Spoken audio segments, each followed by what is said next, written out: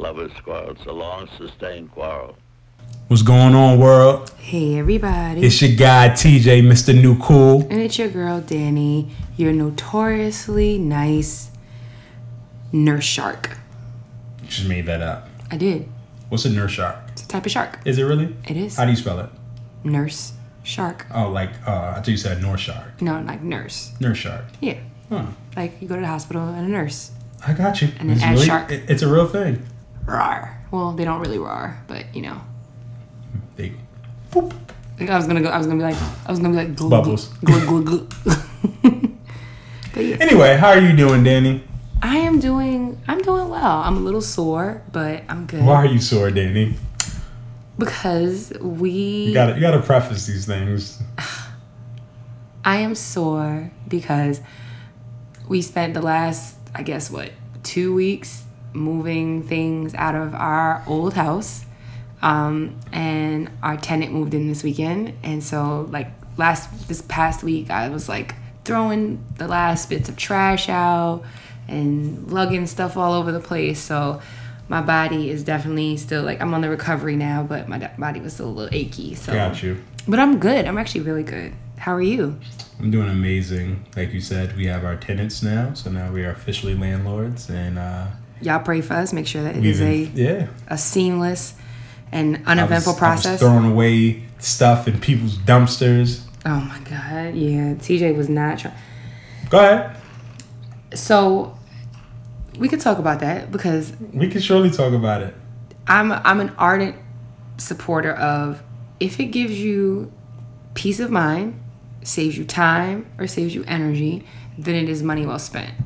And I wanted to pay to have someone come in and remove a lot of the junk, the things that we weren't taking with us and the things that couldn't just necessarily go out in the trash from our old house. And TJ opted not to, so he spent a good part of his time breaking shit. I had so much fun doing that. First off, Danny gave me attitude one of these days, so I was taking it out on his motherfucking... the bed frame. I was knocking the shit out of this bed frame with this hammer. Oh my God. So I'm glad that you had your little rage moment. Yo, that shit really, that shit really worked. I understand why they have a place where you can go to just fucking destroy stuff. So maybe we should do that more often. You should get you I should find one for you. No, well, listen. Once we have everything, in this house situated, especially the workout room / entertainment center room / everything room, because then I'll be able to get my boxing in. So if I have an attitude, I just go downstairs. If I have attitude, I can go downstairs too. Yeah. So that's why I'm sore, but I'm really good. And like I said, our tenant moved in this weekend, so y'all pray for us that we have a very uneventful transition into this new realm. But I think we'll be fine. I think so too. We're trying our hand at being owners of multiple properties. So that's very true. It sounds and that's not a flex, and it's not anything like that. But it's just it's our reality. It's just our reality, and hopefully it'll be something that I'm claiming it as something that will be a profitable and prosperous venture. But welcome to another episode of Lovers Quarrel. There you go. As always, I'm your girl, Danny. And I'm your guy, TJ. And you know that this is your first time listening, welcome. If this is your second time listening, welcome back. And if this is your third or more time listening, you are now family, or as TJ would like to call you, a lover. Yeah. Shout out to all my lovers out there. You beautiful people. You ready to jump right in it? Sure, why not? Okay. Do you want to go first on the elevator, or do you want me to go first? I'll start it off. Why not? Are you going up or down? Up. Staying positive. Going up. So, when we're recording this, it's Kobe Bryant's birthday. It is. Which is also my Black History fact. So you're going to hear this twice, but, it's the great Kobe's birthday. And, it's still kind of hard to... Not hard, but it's it's weird to know that Kobe's not here. Surreal? Yes, there you go. And, I just want to... Nike did this dope joint with Kendrick Lamar. Danny showed me it earlier, but it's just we you realize like how dope Kobe truly was, and like his mentality, the Mamba mentality, and he didn't allow things to define him. Right, he went through a whole rape allegation and stuff like that, and that could have destroyed him. But in that, he created the Mamba mentality and everything, and it propelled him, and it made him a better person. And I feel like we learned a lot from Kobe, and I feel like he touched a lot of people. That's why he's my favorite. I understand people are going to debate, and as I've gotten older, I've realized that everyone's going to have who their favorite is, so it doesn't even matter. Like, you can have all the statistics and all that other stuff, but it's still going to be an opinion. And I think for me, what I loved most about Kobe was when he was done, he was done. He left everything on the court. Yeah, exactly. You know what I mean? No regrets. And he started motivating other players. He's not, and to me, it just spoke a lot to his character, right? Michael Jordan was a great player. I think he's a terrible person, and that can be fair. And people can, I want to differentiate that. So Michael Jordan is a great person, great basketball player, but as a person, does he have friends? Does he have people who like him? Probably not as much.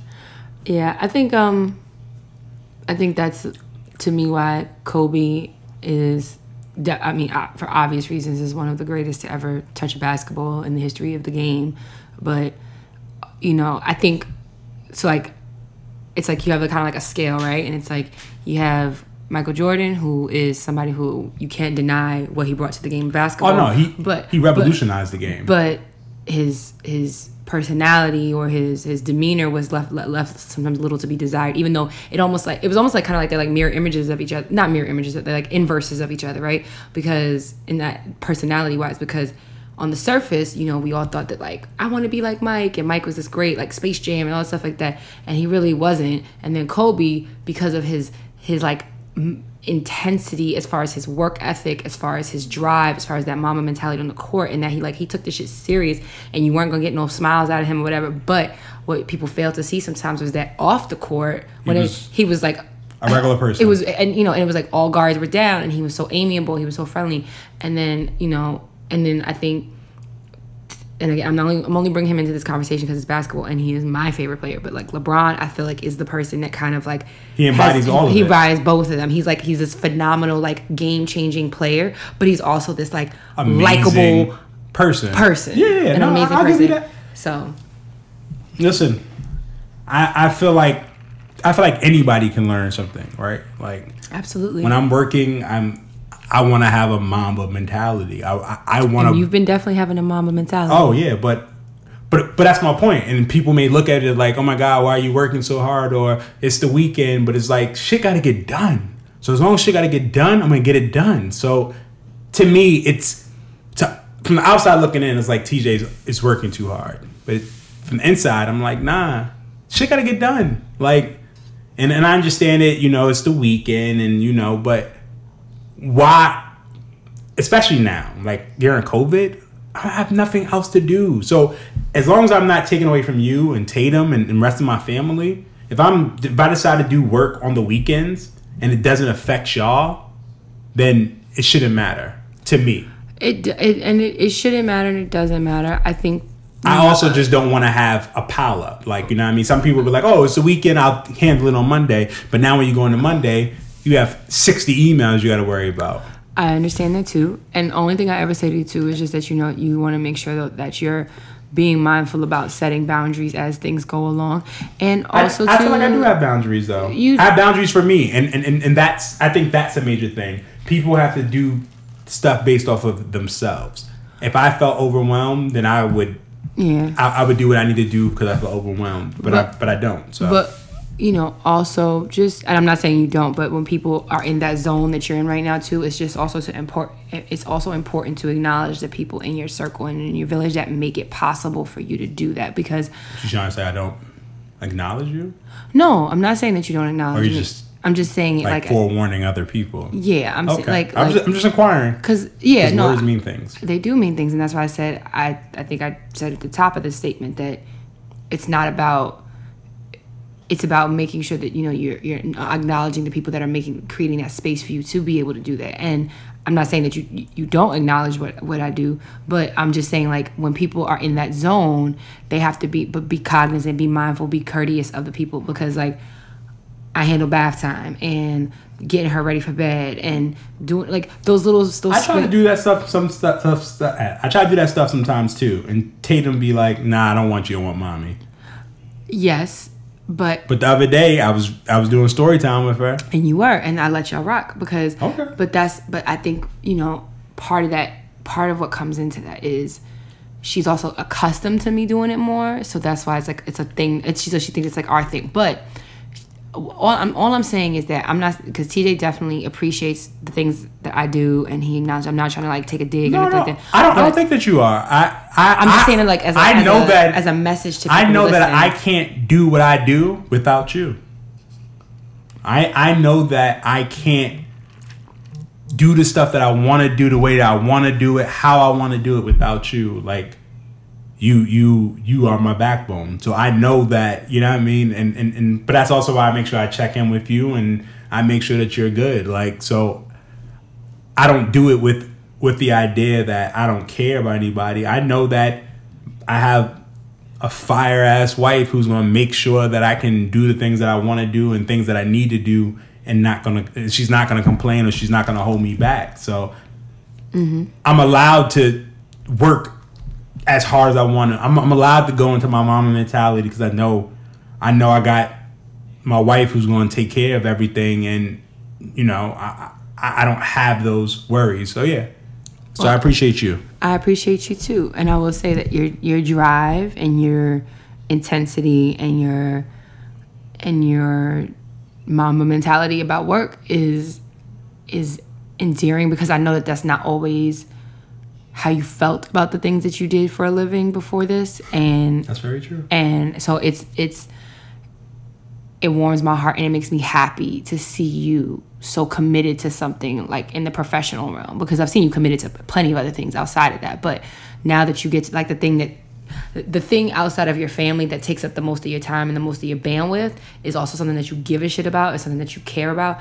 It makes me happy that it's now something that you, like, that you're working towards it. And it's also very much like, it's an attractive quality. I would say that I have a greater appreciation of what you were doing as a teacher now that have something that's as time consuming, if that makes sense. But that's on brand for us. It is. I mean, you do a lot of things first, and then I kind of get the blues for it, and then you turn around and do it later. I think this is perfect because it's going to lead into your elevator. It actually is. So I'm going to stay going up, right? So, all right, y'all. So, in the final sweep of our old house, as we were getting the last of our things out of there, I came across a few, like, token items that I had saved. First thing I came across, and I'll take a picture of it and post it on our page, right? I came across the watch. Like, if you've listened long enough to this podcast, you know that TJ and I went together in 2013, and then no, that's 2013. Excuse me, 2003. Jesus Christ! And so we went together then, and he got me this watch, right, for Christmas, and it was the worst presentation ever.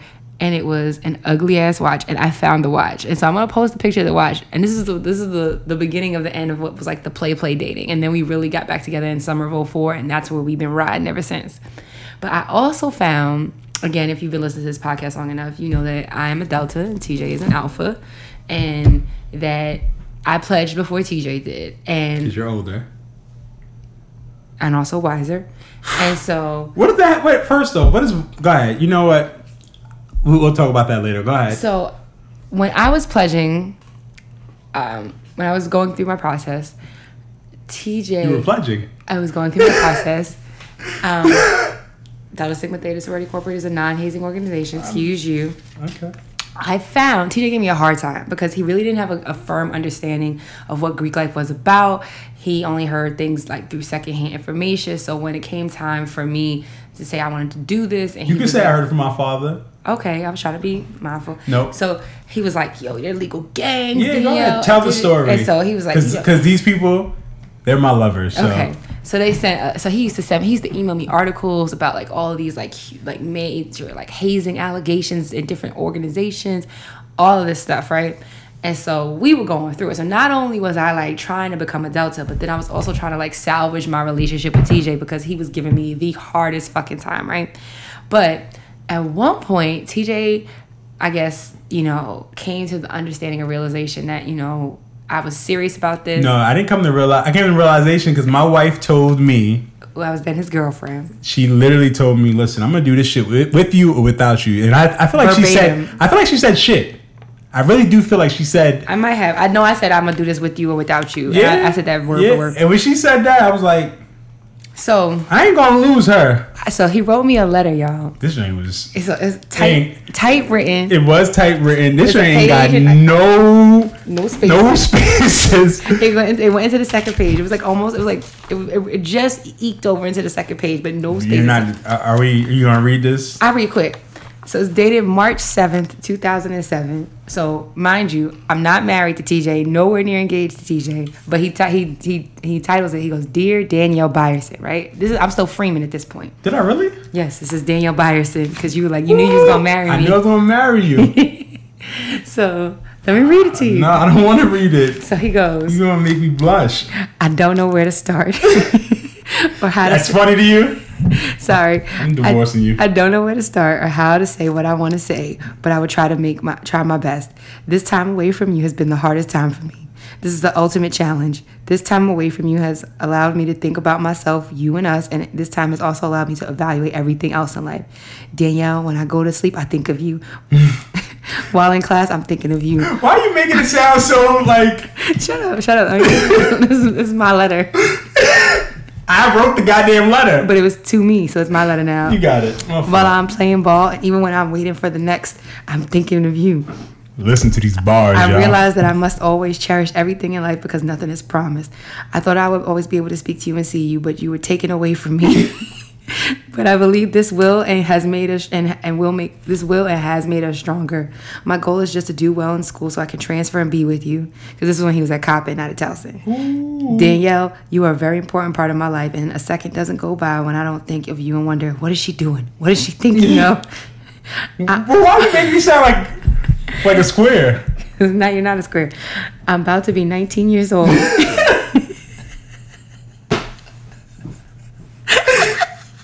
Laughing at my pain. I love it. I love every second of this. And I won't be able to spend that day with you because your birthday was coming up. I won't be able to spend obviously, because it's March 7th. that day with you, which hurts the second most, but we must all make sacrifices. I trust you, and I know what you are doing. I know that you know what you're doing. I have always said, oh my gosh. Okay. I've always said, where you even lose my train? I lost my place. I've always said, make yourself happy, and you are happy, and you are, and I'm happy for that. Just know that that the way I feel for you won't ever change. I love you more and more every day, and being apart from you, I feel like part of me is dying. I felt like I should send this letter to you just to show you how I feel. I have been flip-floppy with my feelings, and I know it was something which hurt both of us. I want to be here for you with any and everything you do because this is the kind of man my parents raised me to be. And the thought of breaking up was the worst feeling ever. I was putting some bars in there. Go ahead. Talk that shit, TJ. I couldn't imagine life without you or just being your friend. That would have hurt.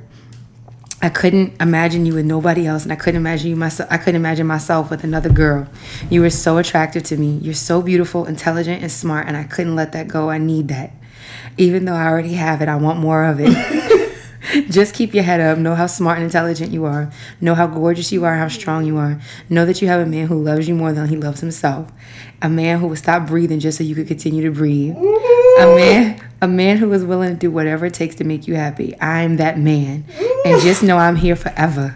Fire! Please understand that you are the girl for me, and I only want the best for you. I support you and will be here waiting until I can see you again. As I said earlier, I didn't know how to start this or how to say what I want, but I will try, and I will continue trying to find a way to say I love you because I truly love you. We've been together for 2 years.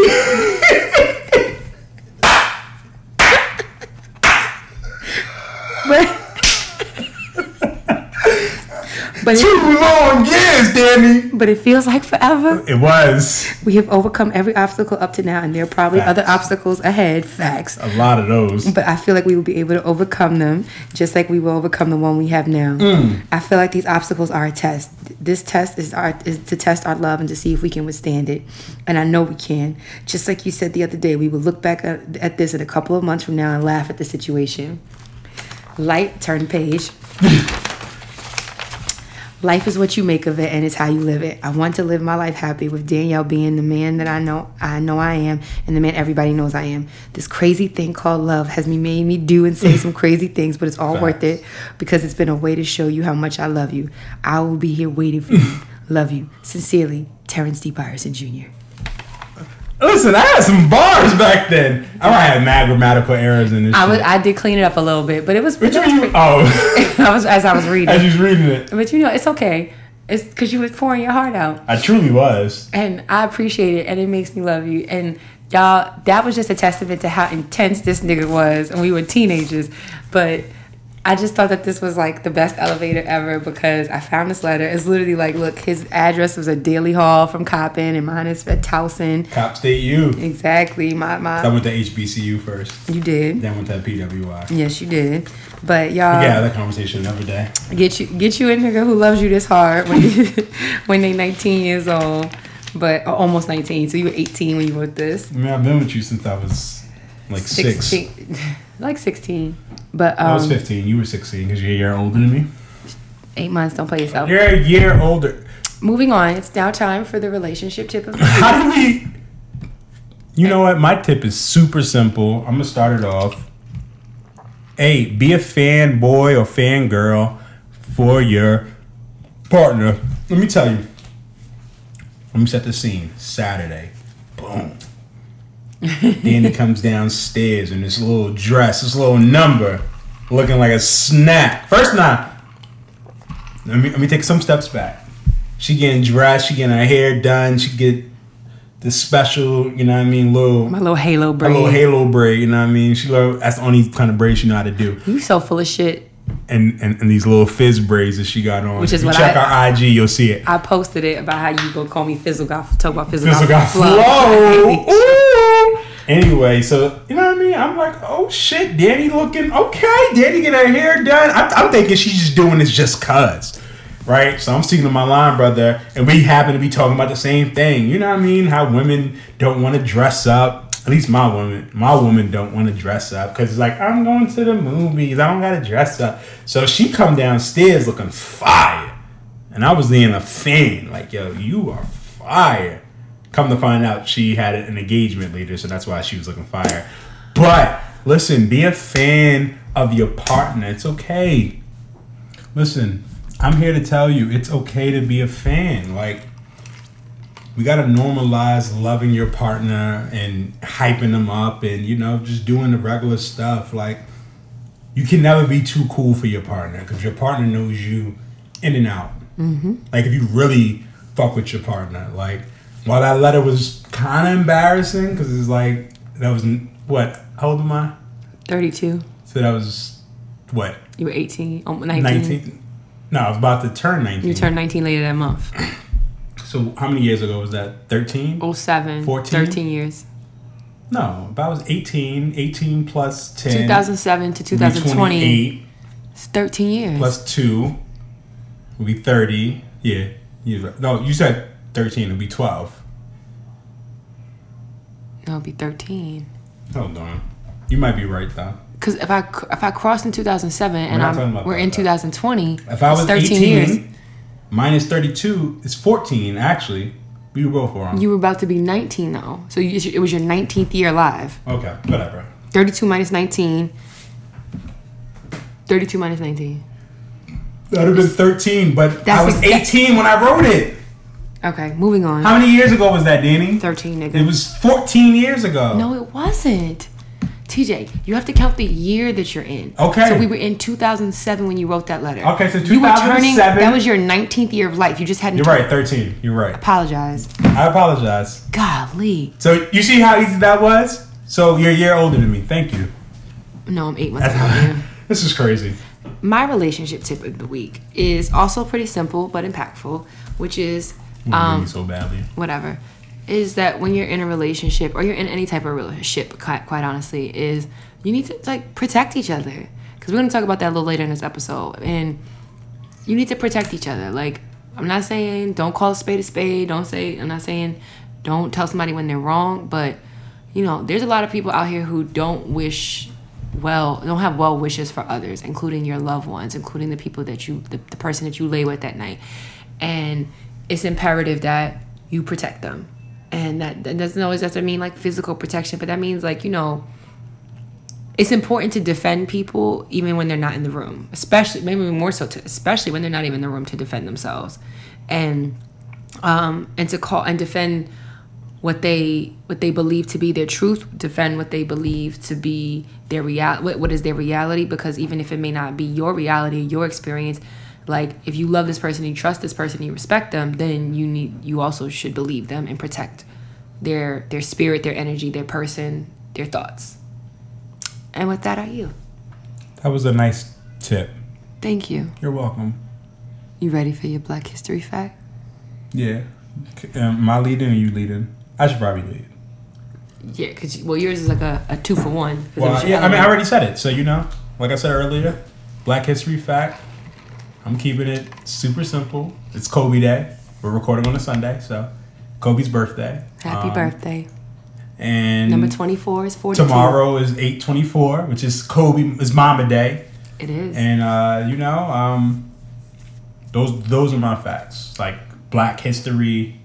Kobe's Black History forever to me. He's Black History, period. One of the most, like I said, it's probably one of the greatest players to ever play, in my opinion. And you know what he brought to the game of basketball, the competitiveness, the mental fortitude that you had to have. Like he was different. And we really got to see that when he passed away and how he affected people. We gotta remember when Kobe was alive and he retired, he was giving out the Mamba, like, you know what I mean? He told Giannis, like, you gotta win MVP. That's your next goal. When he won MVP, championship is next. Mm-hmm. Like he challenged people, and you know, Kobe always get a bad rap because they say he's arrogant or whatever, but he was confident. I mean, he was a confident motherfucker, and he respected people who were confident. That's why the Lamar Odoms, the fucking Karan Butlers, the Metta World Peace, like Derek Fisher, like, you know what I mean? And even when him and Shaq talked, like when they had their way to like squash their beef or whatever, mm-hmm. he loved Shaq. He just didn't. He thought Shaq was lazy, and that irritated him. That was it. But laziness probably irritated the fuck out of him. But for Shaq, I'm dominant. I was getting my ass beat all throughout the season.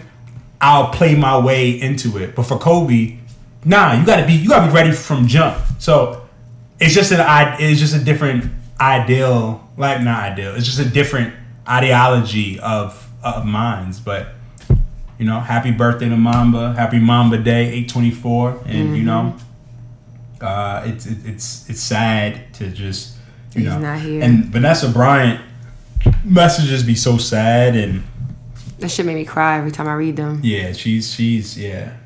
Cause it's especially the one that she did for his birthday, like her saying like it should have been her as opposed. Yeah, that's eat you up. I'm gonna get choked up talking about it because I'm every time like.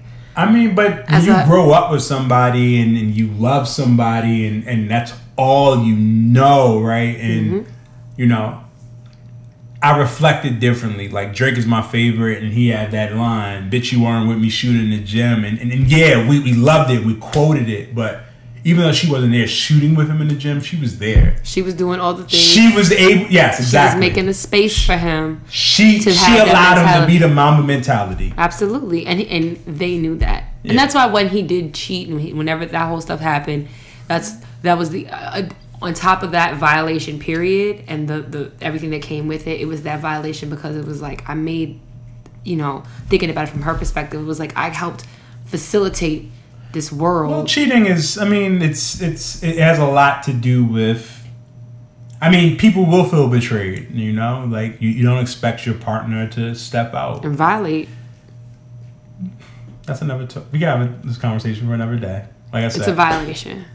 It is a violation. It is, but I also feel like, are we violated because you stepped out, or we violate like You violated. I feel like trust. there's different levels to it. Like, You violated the sanctity of our marriage. did you cheat and that was it, or are you like to me it's like if it's a one-time thing, that's not as bad as someone who's like they got a whole nother family or they're doing. Oh, I mean, there's definitely. So that's what I'm saying. There's levels to it, but it's all violations. I'm not saying that it's not, but me and you look at things differently. If you cheated, I'm not gonna like for you. Cheating and beating is an automatic leave for you, and I'm not gonna say that. I can't say that because that's the case. You hit me once, so I should have left. And Okay. No, I'm just saying based off of. I'm not gonna say. What's your deal breaker? Yeah, I don't have deal breakers because again, if you cheated, I'll need to figure out why you cheated. It was something that I did. Now, if it's something that you did and you were something selfish, then that may be easier. But if it's something that I caused you to have to cheat or feel like you needed to cheat, then I need to fix myself.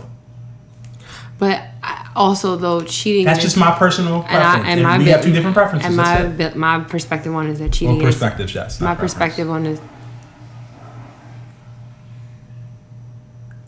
Sorry.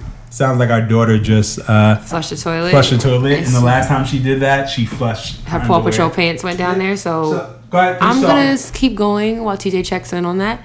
My Black History fact for this episode is about Bayard Rustin, he, on the day this episode drops, which is August 24th, in 1987, he passed away from a perforated appendix, actually. And Bayard Rustin was a little known but very impactful member of the civil rights movement.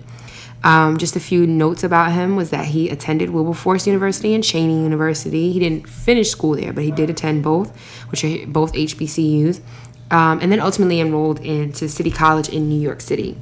And in 1941, he worked with fellow union organizer A. Philip Randolph and A.J. Must. TJ went to A. Philip Randolph, which is why I also felt like this was near and dear to his heart. And together, those three men organized the March on Washington movement that was meant to protest segregation in the military and African Americans' exclusion from employment in the defense industries. Then in 1956, he helped Martin Luther King Jr. with developing nonviolent strategies during the Montgomery bus boycott. The big thing about that you should know about Bayard Rustin, which explains why he's so little known, is that he was a pacifist. So he actually had to serve time in jail because he refused to, when he got drafted, he refused to go. And he was an openly gay man during the 1940s and 50s. And being openly gay when it was still very much criminalized in the United States is why, even though despite his many contributions, he's often left out of the conversation due to the rampant homophobia that still existed during that time, and then the fear that some other civil rights leaders had that his openness about his sexuality would compromise the movement. So they often, even though he did so much work for the civil rights movement, he was often left out of the conversation. But Bayard Rustin is my Black History fact for today. And the reason why I said it was kind of like I was telling you about it earlier about how I thought this was related to you was because he worked with A. Philip Randolph, and then he also worked with Martin Luther King Jr. And MLK was an alpha, and you went to A. Philip Randolph High School.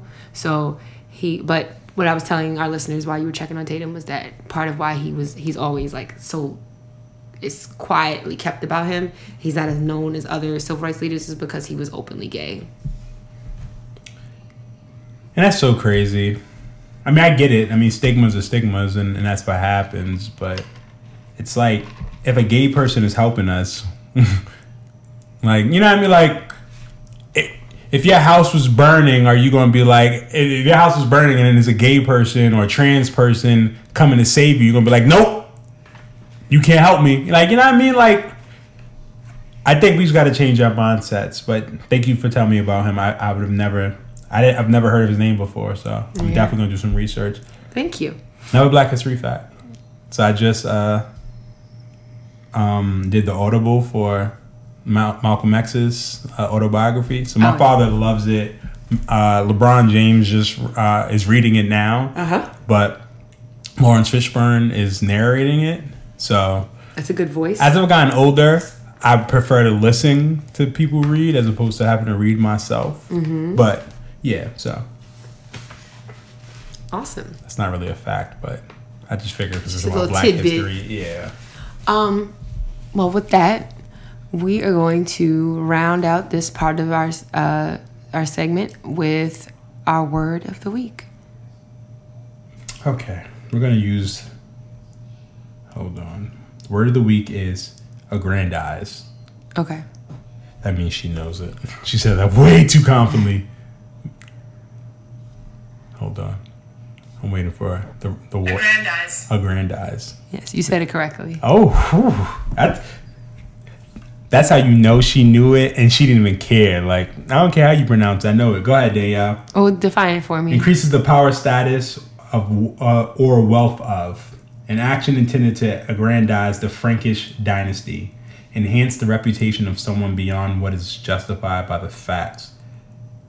Okay. He hoped to aggrandize himself by dying a hero's death.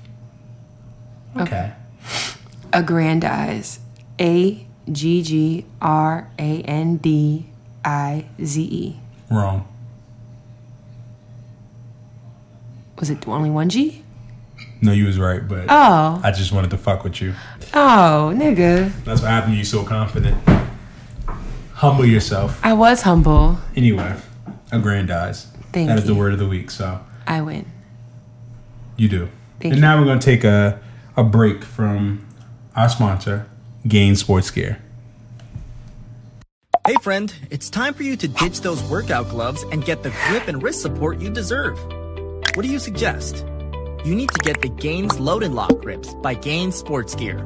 They are more durable than gloves, have a non-slip grip pad that provides grip support and added wrist support unlike your traditional workout gloves, and will protect your hands from calluses. Do they come in different colors? Not only do they come in different colors, but they are available for men and women. Do yourself a favor, go to gainsportsgear.com. And remember, a better grip equals a better lift. Embrace the process. And you too can embrace the process by using our code LOVERS10. That's LOVERS 10 at Gains, GAINZ, sportsgear.com. And now, back to the episode. What's going on, y'all? We back. Hey, everybody. And for today's episode, I wanted to talk about and I did it like kind of almost like a very bullshit dissertation topic, but I quoted it as Megan Thee Stallion and Tory Lanez, an examination of living at the intersection of being black and female. I don't know how I'm going to do with this, but go ahead. Let me hear your dissertation. So, again, if you're living under a rock, you are fully aware that Allegedly. you're fully aware that Allegedly. Megan Thee Stallion and Tory Lanez were involved in some sort of an altercation. Allegedly. You have to say She allegedly, was Danielle. Allegedly because Because we don't know who shot her, or because everything's alleged. She named her shooter. I understand that, but even if you say this person did it, you have to say allegedly. You have to give them their day in court. Okay, so you don't believe in that? no, I believe in people having their day in court, but Okay, I also believe in like my eyes and ears. But Well, your eyes and ears is only coming from one source. okay, so But go ahead. basically, we know that Meg and Tory Lanez were, I suppose, either dating, dealing with each other, whatever. They were in a car with two other people, and at some point during this car ride, an argument broke out.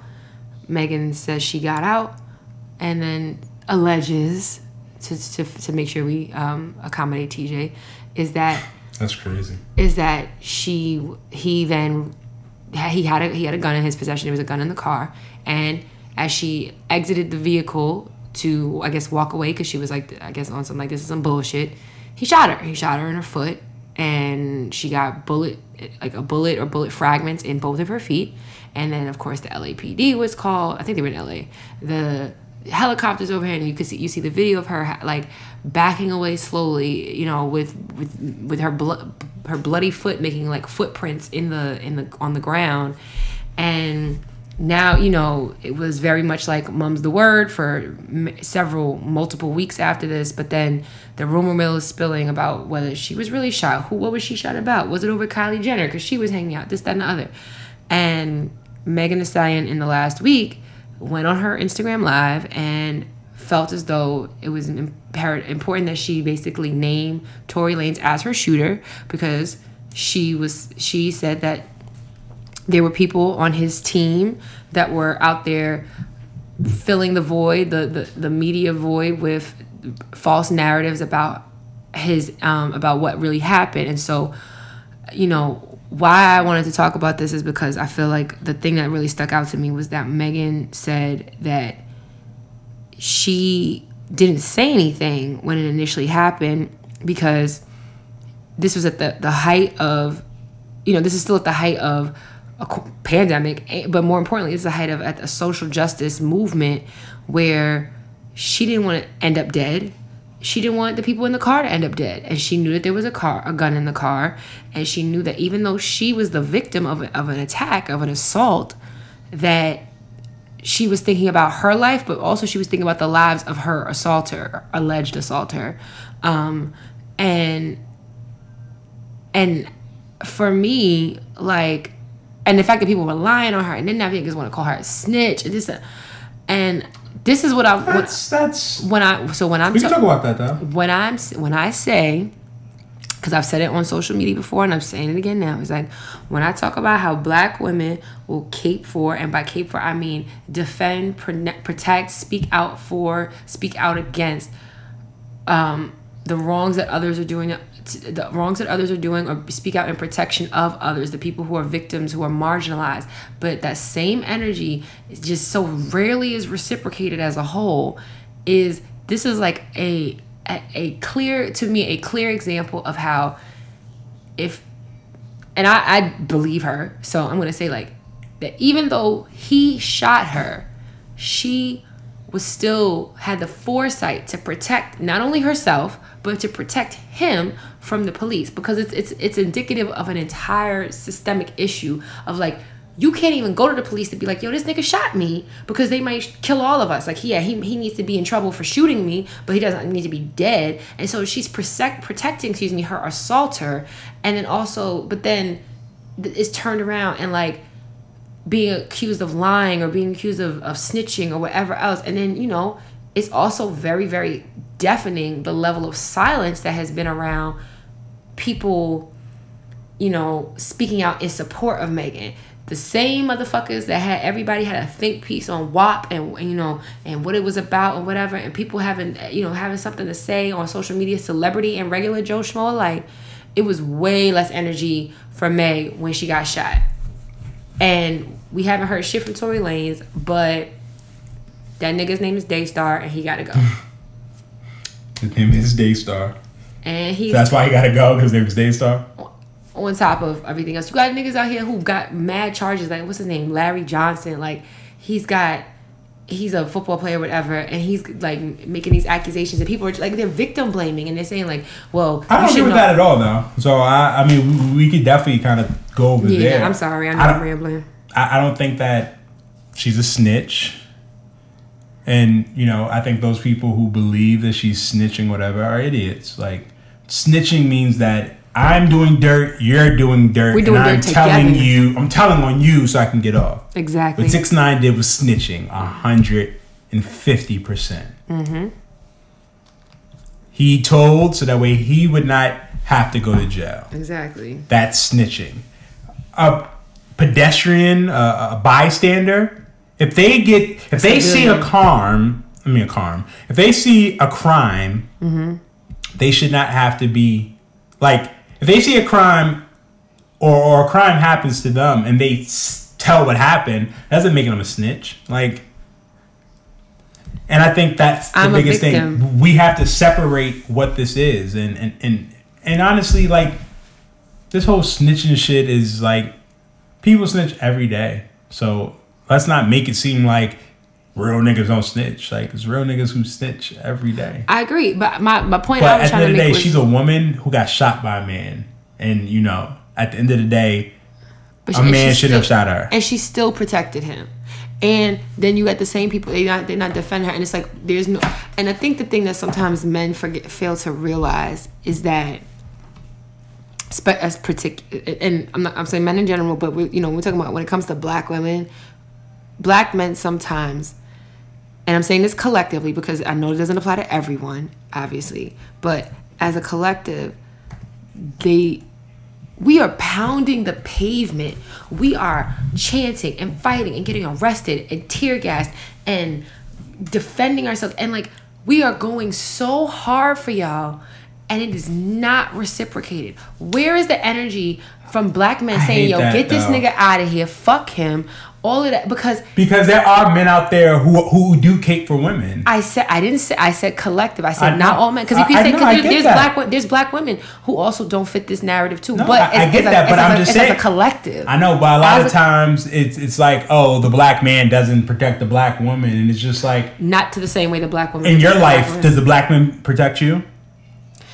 In your life, that's all I'm asking. In your life, the black men that you know, do they protect you? Yeah, but I protect you? You do protect me, but do you protect me because I'm a black woman, or do you protect me because I'm a black woman that you're married to, a black woman as the mother of your child, that's the thing. So you're saying there's levels. There's because that explains why when men don't have sympathy for, and I'm gonna spread this to all men. I'm not gonna just say to black men, but yeah, you protect me, right? But I was raised by a black woman. But the point I'm trying to make is that if it were so that you would protect all black women, or and I'm not talking about you. If a person was, if it was easy enough to say that, well, I protect my wife, I protect my daughter, I protect my sister, my mother. If it was easy enough to say that and say it translates to all black women, then the need to say, well, what if she was your sister or your wife or your mother or your daughter wouldn't be necessary, because a lot of times men will think about the women that they have relationships with, and they're like, well, I protect them, so yeah, I protect black women. No, you protect those black women because you have a connection. But what about a black woman in the street? What about so a black woman black in public? women protect every black man, even if they don't know that black man, they're gonna protect them. I'm saying just cause. I'm saying collectively, like if you had to look at it from a macro level, yes. Okay. I'm saying at a macro level, yes. I don't know. It's not all black women, it's not all black men, but as a collective, on a macro level, yes. Because and I may not protect. Honestly, now I'm thinking about it, I may not protect all. I may not protect all of everybody, and it's not like a black or white thing. I mean, I was raised that you mind your business, like. But the thing about it is that it's not always. There is a component of, like, we were all raised about minding our business, but it's also sometimes it's like you would always say, like, calling a spade and calling for what it was, right? So you're talking about when we're talking about Meg Thee Stallion and Tory Lanez situation, there were more people commenting on. To an extent, like that's also celebrities. It is, but the truth is still there. Like, babe. I'm not. People got so much energy for everything else, but then you see a 25-year-old woman, young woman, she has lost her mother. She has lost her father. She's gotten shot. She's a celebrity. So honestly, and it's gonna sound crazy, but celebrities, like, you're in the limelight, so people are gonna have opinions. So. It goes back to what I always say: social media is the devil. So she deserves to be defended. She does, and there are people out there. But there's way less black men defending her than if it was another situation or another. And like, there's. I think that's kind of hard to say. The energy levels aren't there. The energy levels aren't there. When was it there? When something happened to a white counterpart or a Spanish person, like, you know what I mean? Like, for you to make it seem like we don't cape for black women, but we'll cape for others, or that's the vibe that I'm getting. So I'm not saying that. I'm not saying that you did. Okay. I'm saying the vibe that I'm getting is that we would protect the Kylies of the world, the J-Los, but we're not going to protect the Megs. Oh, there's definitely truth to that too. Okay. It may not be your truth, but there are men out there who share the same XY chromosome as you and the same ethnicity as you, who absolutely, whether or not they realize it, whether it's conscious or unconscious, would absolutely go hard in the paint if it was Kylie Jenner who had gotten shot over Megan Thee Stallion, who are going to, if they're not my blood, or they're not somebody I'm fucking, or they're not my, or whatever, then I don't have nothing to say or whatever. And the thing about it is like, and I say that because black women are the ones, we're on the front lines of all the movements, and that's why, like, and I'll say this is like, yes, you do protect me, right? But we have stood and sat around the kitchen counters in our house, in Shayla and Herb's house, and everyone's, and had these same arguments.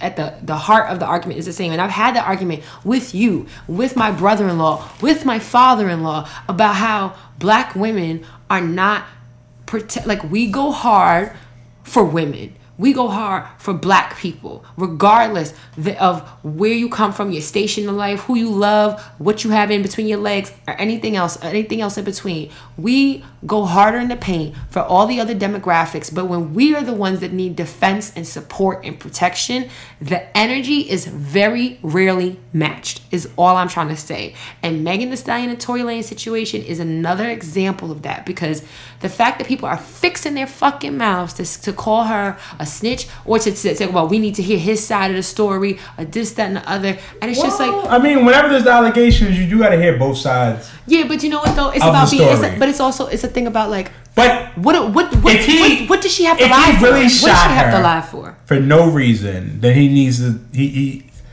What is the reason? If we're arguing, why am I shooting you? I'm not saying that what she's saying isn't wrong, but perception is reality, and your perception may be different than my perception.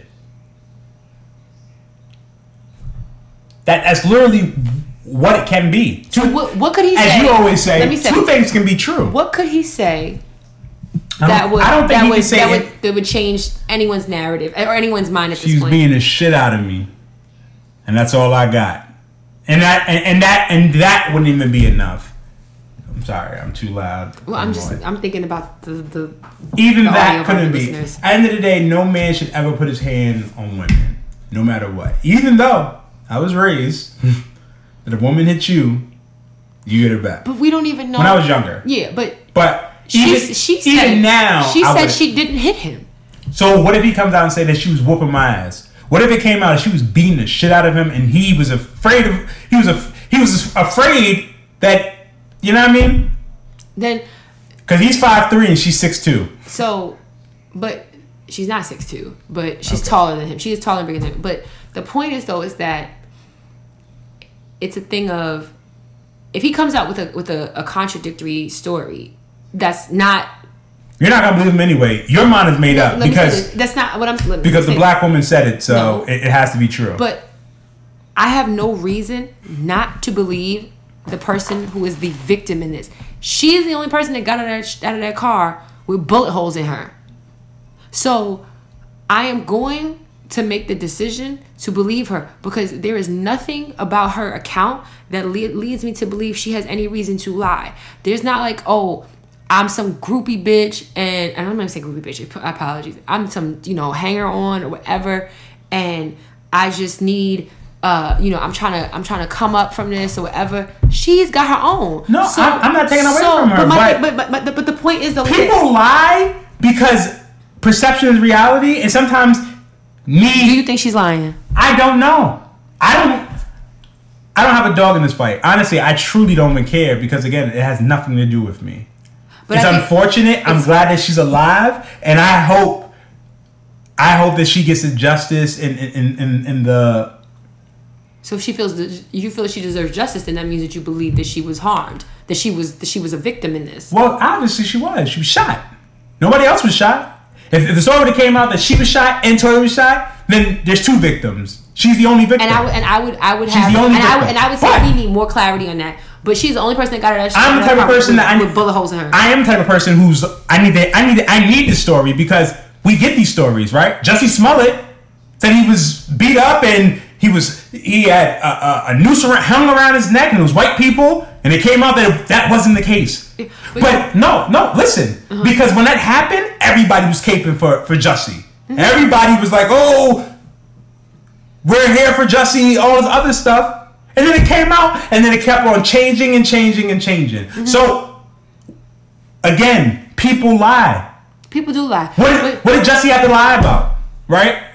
And everybody has their other stuff. So for me, the person that I am, I do need to see everything. I'm not saying if Tory Lanez came out and said she was beating my ass and I was afraid of my life and I had to shoot her, I would still feel like you were wrong. You shouldn't have shot her. Okay, and what I'm gonna say is this: is that until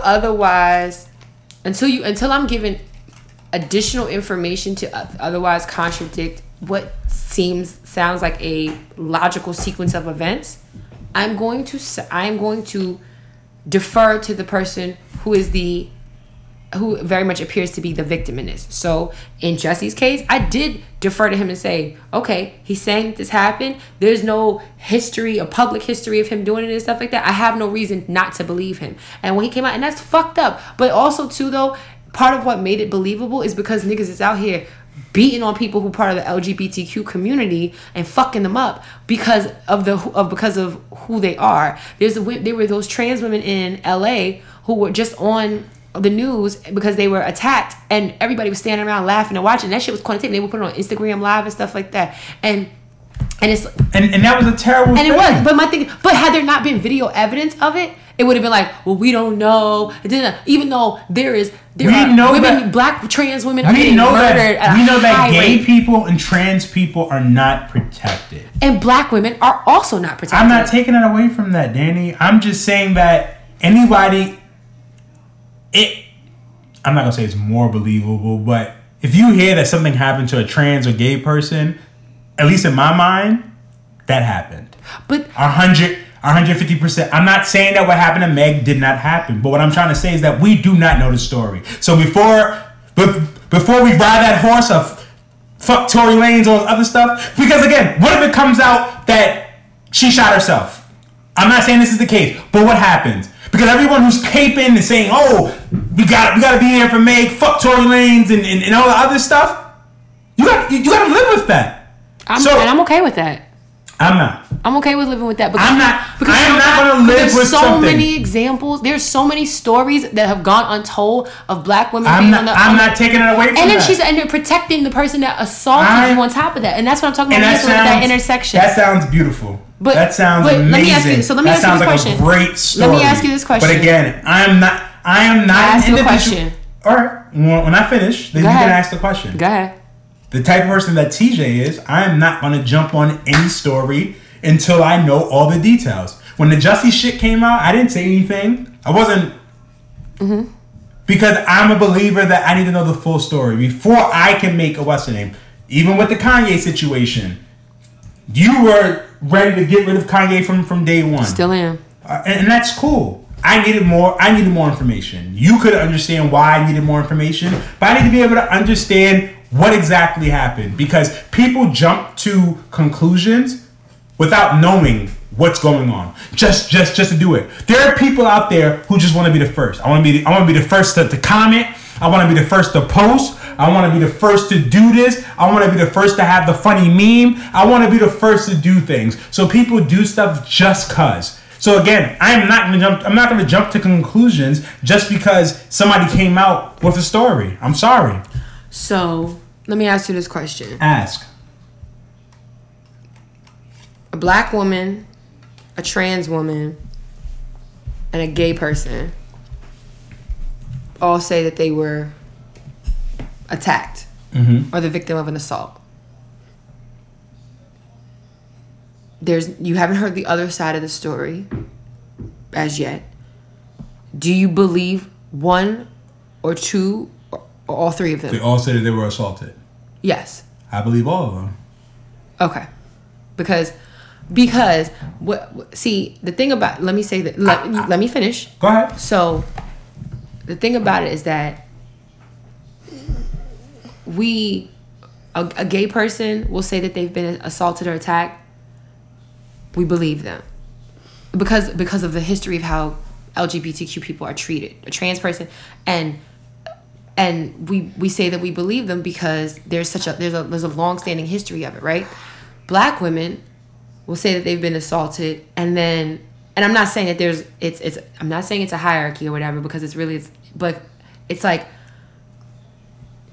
earlier on it seemed like in your comments that it was like, oh, it's easier to believe if a trans person says that they were assaulted than if it was a black woman.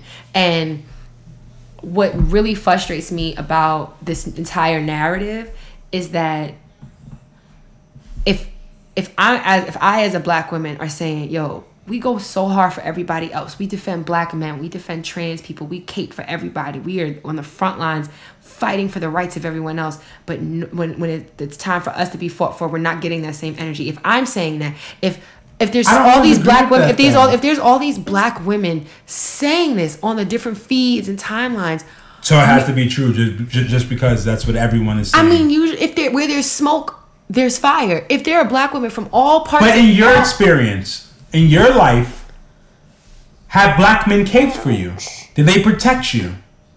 Have black men always caped? Have you as a black man protected me? I'm not asking about me. I'm asking about in your life and your experience. Have I always felt protected by black men? From your father? From your brother? If you're talking about black men that know me and love me, yes, I feel protected by them. But do I always feel protected if I was out in the street and I was being sexually harassed, and there were other men or black men standing around, I wouldn't say in full confidence that I'm like, somebody was going to be like, yo, my nigga, you wildin', chill out, da-da-da-da. There's a chance that it can happen, but I'm not putting my money on anybody standing up for me. I'll give you that. But I would, in my experience, I would feel more confident that if the same thing was happening and there were some other black women around, they would be like, the fuck is you doing? You feel like the black woman would be more protective than the black man in your experience? In my experiences, in my observations, I think that there is a greater likelihood of it. Now, anything is possible. And so this is not finite. This is not empirical evidence or data or anything like that. But I'm also talking about experiences. But the thing I want to kind of leave, the note I want to leave on is this, is that what I keep seeing in our world, in our social media, in our news feeds and stuff like that, is that you have black women coming out of the woodwork saying, this is my experience. This is what I feel. I don't feel protected. I don't feel safe. I don't feel like people go as hard for me as I do for them. And talking about collectively or whatever. And it's just like, if so many people are saying that, then how are you I'm not saying that it doesn't happen. How are people still telling us to prove it? Or how are people saying like, no, y'all are just making that shit up? If there are 100 black women, because there may be black men, 80 of them, because there may be black men who knows that they're caping for black women, okay, who know that they're doing it. So it's a slap in our face for you to say that, and you know that we're here. But can you maybe acknowledge that maybe you're part of the minority? 100%. I'm not thinking that, but okay then. I also have to think about. We also have to think about the different factors, right? I've heard so many stories of people getting murdered, people getting beat up for minding other people's business. So I'm going to try to protect this black woman who's having domestic violence issues with her man. I step in and I get murdered, and she's going to go back to this nigga. Okay. Is that worth it? No, it's not. Okay. And that's a small... But it happens a lot. But what does it take? But what does it take for these niggas right now, when it comes to this Megan Thee Stallion, Tory Lanez thing, to get on social media and to publicly denounce? They're trash. I'm not denying that. You can't even. I'm not denying that. I'm not telling you to go. I'm not denying that. Any man who's gonna talk his lips to make it like a black woman is a snitch or anything like that, she's a fucking victim. They're trash. But that doesn't justify all men. Nobody, and I never said. I know, but as a black man, I get tired of hearing that, because at the end of the day, talk about what it is in your life. Don't talk about the majority. Talk about what it is in your life. In your life, do black men cape for you? That's my question to you. Do the black men I know cape for me? Yes. But do black men in general? No. Because... Does the white man cape for you? No. Does the Eastern man? No. So then let's change the narrative from black men and say no men protect black women. Okay, but do you understand how in the world that we live in, that as far as our race is concerned, that like we like we go especially hard for black men. So because you are I ours, you belong to our tribe. I know, but you're making it seem like black men don't do the same thing. Okay, we're not using superlatives, babe. So it's not going to be an all or nothing. But what I'm going to say is this. I'm going to say majority of black women cape for black men and cape for women in general. I don't know a time that a black woman caped for me who did not know me. I please. And if I'm wrong, let me know. But you have to think outside of But what? And I'm not gonna. And personally, I'm not going to go out my way for someone that I don't know. It would have to be like It would have to be like a woman is getting raped. Then yes, I'm gonna jump in. So what I'm saying, but you're thinking. I'm thinking. Yeah. Well, I mean, it's a personal attack. You're taking it personal, but because I think you're taking it personal because. Maybe I don't know if it's hitting a nerve, but where it's like, well, I protect the black women I know and love, but outside of the scope of the women I know and love, I'm minding my business or whatever. But my thing is that it's not always like I'm not always talking about things that's going to involve, like, I'm not even talking about so far as to say as it involving a person's physical well-being. Like, I have to put myself in harm's way in order to validate or prove that I'm defending or caping for another group of people. But it's also sometimes about being vocal. It's about having those conversations with when you're in your circle of your friends. Because the thing about it is me and my friends, and I'm not talking about just you. I'm not talking about just you. I'm talking about but you might be an exception. But there's other men out here who are not gonna call their friends out. You're right, but. With that, there's a lot of women who's not going to say this isn't every man or the men that I know will protect me, but the other men won't.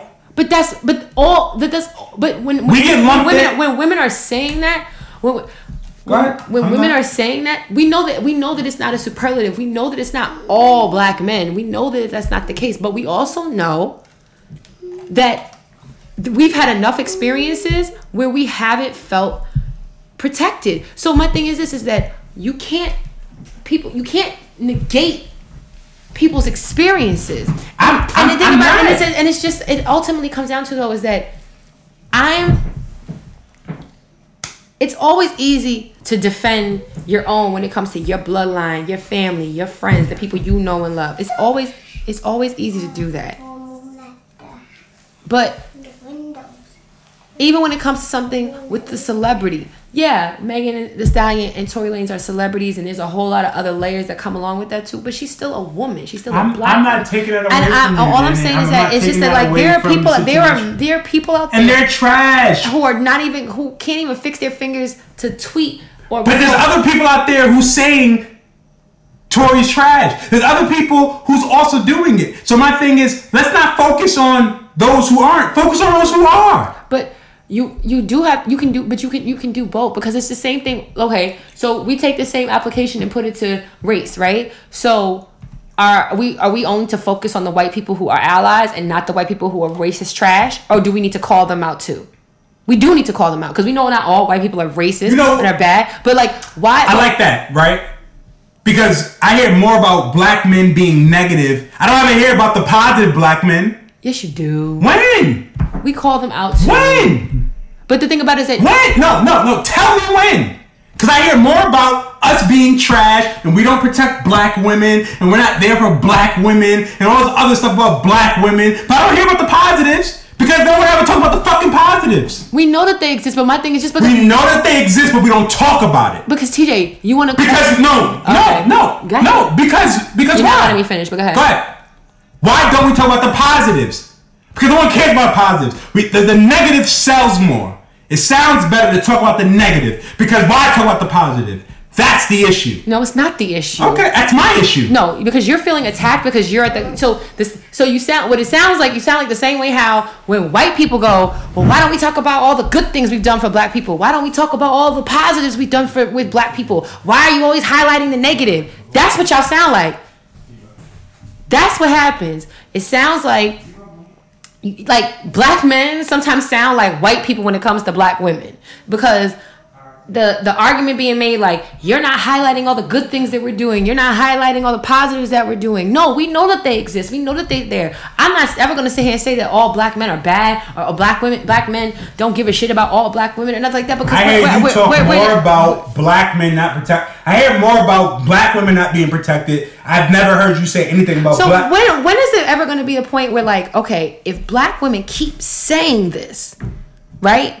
Even though I will be the first to acknowledge it's not all black men. Just like there's no all, you can't use superlatives with this. But so why you are the only person that I've ever heard say that you know. Why is it you are one person? Why is that? But that the black men, like, why is it that the defense, it becomes a defense mechanism as opposed to, well, what is it that's happening, or what is it that you're experiencing that makes you feel this way? What is it that you need from us in order for you not to feel this way? Why isn't that the question? Why? Because my thing is this: it is really hard to hear something that you feel. Because if I can understand, why do you care so much about what other people do?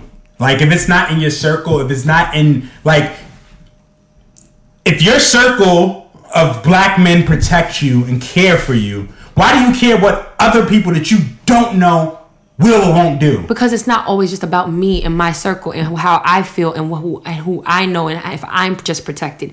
It's about a collective. It's about making sure that we all feel safe. It's about making sure that we all feel protected. It's about that's something that's going to take forever. Okay, and progress takes time. That's fine. Because everyone do things differently. But you're not going to call a spade a fucking spade. We can call a spade a spade. I'm not saying that. But like, niggas is not making this shit up. And my thing is that no one is saying that they aren't making it up. But instead of getting defensive, ask the questions about why do you feel this way? Why am I going to ask you that question when I know that I'm there to protect you? Okay, because so I have to ask you, my wife, how can I protect you more when I'm already protecting you? Or do I need to just go outside and to the regular person and be like, hey, ma'am, you're thinking I'm a black man. How can I protect you? You're thinking very literally. Because black men doesn't protect black women. So how can I protect you? You're thinking very literally and very cut and dry about this. And that is where you're making it very cut and dry. No, I'm not. I said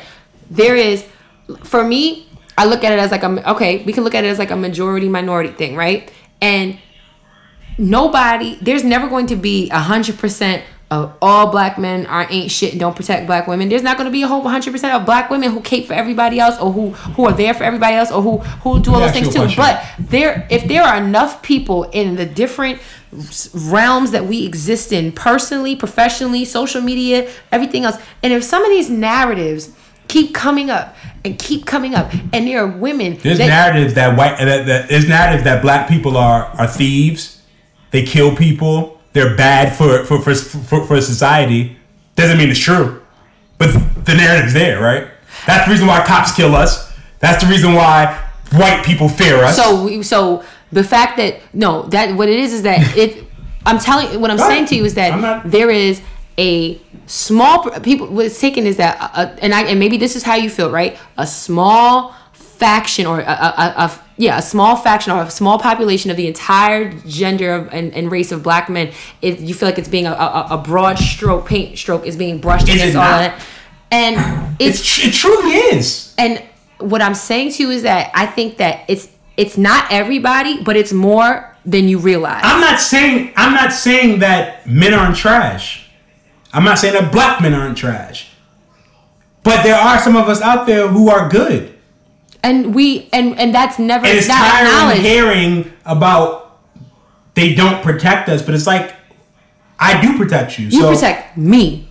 You just sat here and said, I mind my business when it comes to people. I'm your wife. I'm the mother of your child. Yeah, you're going to protect me. Yeah. But my thing is that for me to have to step in, and this is just in general. And it's not always about a physical altercation. I'm not talking about that. I'm not saying. But that's where your examples always go to. Is to somebody getting so let me ask you a question. Or like you go to. All right, a guy's harassing a woman. I step in and I get murdered. Are you okay with that? I'm just asking you a question. Just answer the question. If I died because I was protecting someone I don't know a situation, but I jumped in, are you okay with that? Can you live with that? Can I live with you if you stepped in to try and save somebody? As heartbroken as I would be, I'll be okay with. I'll be protecting every woman out there. First of all, you're being very you're being like super like one end of the spectrum or the other. Your Pisces is jumping out right now. I guess. But I just think it's. You feel attacked, but I wonder if you feel attacked because you could be doing more. I don't feel like I can be doing more. I don't feel like I've had enough situations where I needed to step in. Okay, but I also know that it may not be your truth, but the next nigga, it could be very much true that he does not. There are people out there. Two things could be true, right? Absolutely, exactly. But my thing is this, and I never denied that. But my thing is this: is that what keeps happening though is that.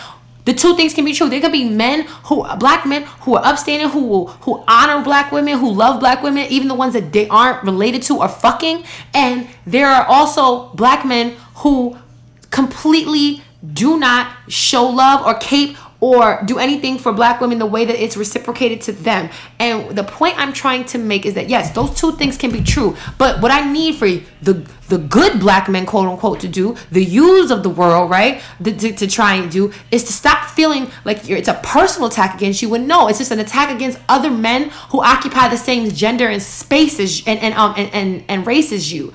And it's about having that dialogue and that conversation where instead of you feeling attacked, you ask the questions to understand why is it that so many black women keep saying this shit and saying it. Because my thing is this, is that where there is smoke, there has got to be fire. There have been times and instances where black women have gone out and not felt protected. And the frustrating part and the reason why black men are the ones that often get highlighted is because you know what? We expect that shit from every fucking body else in the world. We expect that from white women to fucking have feminism, but be feminist, but draw the line when it comes to race. And even though we're also feminists, and to exclude us from those conversations, we're not expecting that shit from white men. We're not expecting support from white men or from other men of color necessarily, because they don't fuck with black people, period. So you would think that in the very least, but when y'all say when they don't fuck with black people as in general, then black people should fuck with black people. So then let's change the narrative. What does the narrative need to change? The narrative needs to be changed to that black men don't protect black women that they don't know. Say that. Because there are black men out there who's protecting the black women that they know or the women that they know. We have to be. But the thing about it is that and the reason why it gets frustrating is because black women won't protect people that they don't know more often than not. Okay. Because when I say protect, I'm not talking about just out of physical harm. I'm talking about also speaking out for. When you're talking about the Black Lives Matter movement, right, which was started by 3 black women. Those 3 black women didn't know Mike Brown or didn't know Trayvon Martin and didn't know. We don't necessarily know George Floyd or Ahmaud Arbery or anything else. Even think about it like this, right? In the last 6 months, the 3 big names: George Floyd, Ahmaud Arbery, Breonna Taylor, all fucked up. All at the root of it is racism and police brutality, right? Or police brutality. But who's the only one who still hasn't gotten the officers involved or the people that were involved in their murder arrested? Breonna Taylor. Why do you think that is? So you're saying that the only reason why is because she's a black woman? I think I damn sure think it's a contributing factor. It may not be the only reason, but it's for fuck sure a contributing factor. Why do you think we have the hashtag say her name? Because black women are sometimes erased from the narrative of the movement that we started. I can't dive deep into there to say yes or no or what that. You may not be able to, but my thing is this though, is that you may not be able to have the bandwidth, or you may not have the understanding or the information to all the way deep down to really get a deep dive into what it is. But what I'm saying to you and what I'm saying to other black men that listen that might feel the same way as you is like. But even with that, is also I've seen a whole bunch of black men say her name. There's a whole bunch of black NBA players who have say her name. Yes, they do. But the fact that we don't talk about that. No, we do talk about that, TJ. But my thing is this: but the point is that the fact that it had to become a hashtag goes to show the erasure of black women from the conversation. When you have to make something a hashtag, it's to bring attention to it. When you have to make justice for Breonna Taylor a hashtag, you want to bring attention to it, right? Because it's not getting the same level of attention. And when you feel the way that you feel, as strongly as you feel, as much as it is a knee-jerk reaction to be defensive and to feel like you're being attacked, also I think it's more coincidence than it is because it's a black woman. You can't tell me how I feel. So because Sean Bell was murdered by cops. What happened to the cops? Nothing. Okay. He was a black man in New York.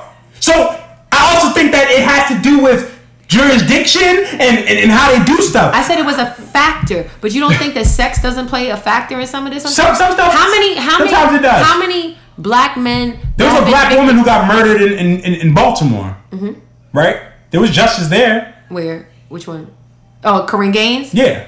There was something happened. Down the line. It wasn't immediate. Okay. So it's either it has to happen immediately. TJ. So every single one, what the point the So if Breonna Taylor killers get arrested, get tried, goes to prison, that's not gonna be enough because it took too long, right? No, it doesn't matter that it happens because you want it to happen right now. No, what I'm trying to explain to you is this: is that I think that we would be remiss if we didn't acknowledge the fact that if Breonna Taylor even ever gets justice, that it takes exponentially longer for her than it did the people who also were in the headlines at the same time as her murder. And all of these people deserve different justice. Situations. All of these people. Show me a same situation of Breonna Taylor to a black man. The same. It has to be the same thing. It has to be. So everything has to be line by line. Like you know that there's like nuance to these situations. I do know there's nuances. You don't think her being a woman? You don't think her how states work? You don't think her being a woman has nothing to do with it? You don't feel like I don't. I think that they think that it was a no search warrant. They didn't have to, it was a no knock warrant, and that's what they're going off of. They were justified because it was a fucking warrant. Are they right? No, they're not. But I do think that it has to do with the situation and not because of us in it. Do you think that do you feel like, take yourself out of it? I am. Take your emotions out of it. What? Do you think that you see all these black women up and down your timeline and in public and everything else like that saying like, yo, black women don't get the same energy that we give out to other people when it comes to fighting for rights, when it comes to defense and stuff like that? Do you think that we're making this shit up? I never said that. I'm not asking. I'm not saying you said it. I'm asking you, do you believe? I don't think that you're making it up. But again, for it to be a fair comparison, we need apples to apples. You can't tell me that a no search warrant, you have to show me the no search warrant. I mean, you show me the warrant where they break into somebody's house and they murder a black man and that person got arrested that day. So that's the only way I can make justify this. I'm not saying that's the only way. What I'm trying to say is that in the world that we live in, there's different states have different They have different rules and all the other stuff. In New York, if you have a gun, you're guaranteed to go to jail right then and there, no matter who you are. Mm-hmm. In Maryland, it may be different. In North Carolina, it's probably even looser. But for you to say like, oh, the only reason why Breonna Taylor is not the people who murdered her are not arrested is because she's a woman. I didn't say that. That's what you're insinuating. No, I said that if you think that that's not a factor in why she is yet to get justice. So that's the only reason. So that's a factor. A factor means that's the factor. There's more than one factor. Okay. Her being black is a factor. Okay. But her being a woman also is a factor. So when we tell white people, so why did Amber Geiger? When we keep screaming to the mountaintops why did Amber Geiger go to jail? Is it because you killed a black man? So if you kill a black man, then you're guaranteed to get your day in court. But if you kill a black woman, you're not. That's what you're saying. No, what I'm saying is that what I'm saying though is that I wouldn't be surprised if there's a greater likelihood if that a black man gets a different type of look or gets a more publicity for something like that than a black woman does. Okay. Which brings me back to the point why we even had to make Say Her Name a hashtag because when Sandra Bland was killed, that there was not the same type of attention that it was given to some of her other counterparts that were victims to that are victims that are the reason why we even have the Black Lives Matter movement. And all of these people deserve justice. I don't give a fuck who they are. They deserve justice. But there is an underlying factor where if you are a woman, you're not rising up to the top of the cream of the crop as far as the names and that are being shouted from the rooftops. And when you think about when we talk to white people, we're like when we're like basically like begging white people and everyone else that isn't black to understand that like, hey, This is our experience. We're telling you, we're not making this shit up. And people are like, no, you're dragging it because every black person I know is fine. I don't treat my black friends like this, and I have a black husband, or I have a black wife, and I cape for them, and this and the other. Well, that's what y'all sound like sometimes. If anyone says that they have a black husband or they know a black person, then that typically is like their scapegoat. Okay, but then you're saying I have a black wife and I protect her, so that sounds like your scapegoat. Because other black women are saying because what you're saying is that you're saying well, I protect my wife, so therefore black men protect black women. No, we are our own individual circumstances, and two things can be true. Two things can be true. I'm equal. But those people can also say that they don't protect. If I see a group of black people and we're getting fucked with, and I don't know them, I'm not jumping in. Because I gotta get home. But why are you always deferring back to some type of incident of physical violence? It's not always a physical encounter. If I seen when we talking about protection, we're not always. If I seen a woman, all right, go ahead, Danielle, because obviously I have no say. So. No, you have a say. No, but I let don't. me finish. Go ahead. You keep bringing it back to the examples about these like inherent harms of physical danger or violence, and those are a factor, but those are not the only things that we're talking about when we're so what else are you talking about? We're talking about enlighten me. We're talking about when we're saying like, this is my experience with, let's say, catcalling, or this is my experience with somebody, expressing like talking down about me, or me being passed over for a raise or something like that. Like there's so many instances where black women especially, can feel like they were looked over or violated or harassed or unsafe, and that doesn't always mean. And my thing is that it's not always going to happen in the moment where there's an opportunity for you to physically step in and say, "Hey, that's wrong. You're wrong." But that's what y'all want. No, that's. But what I'm saying that's what you're asking for. What I'm saying, honestly, at this point, I would take to start with as a start is vocal.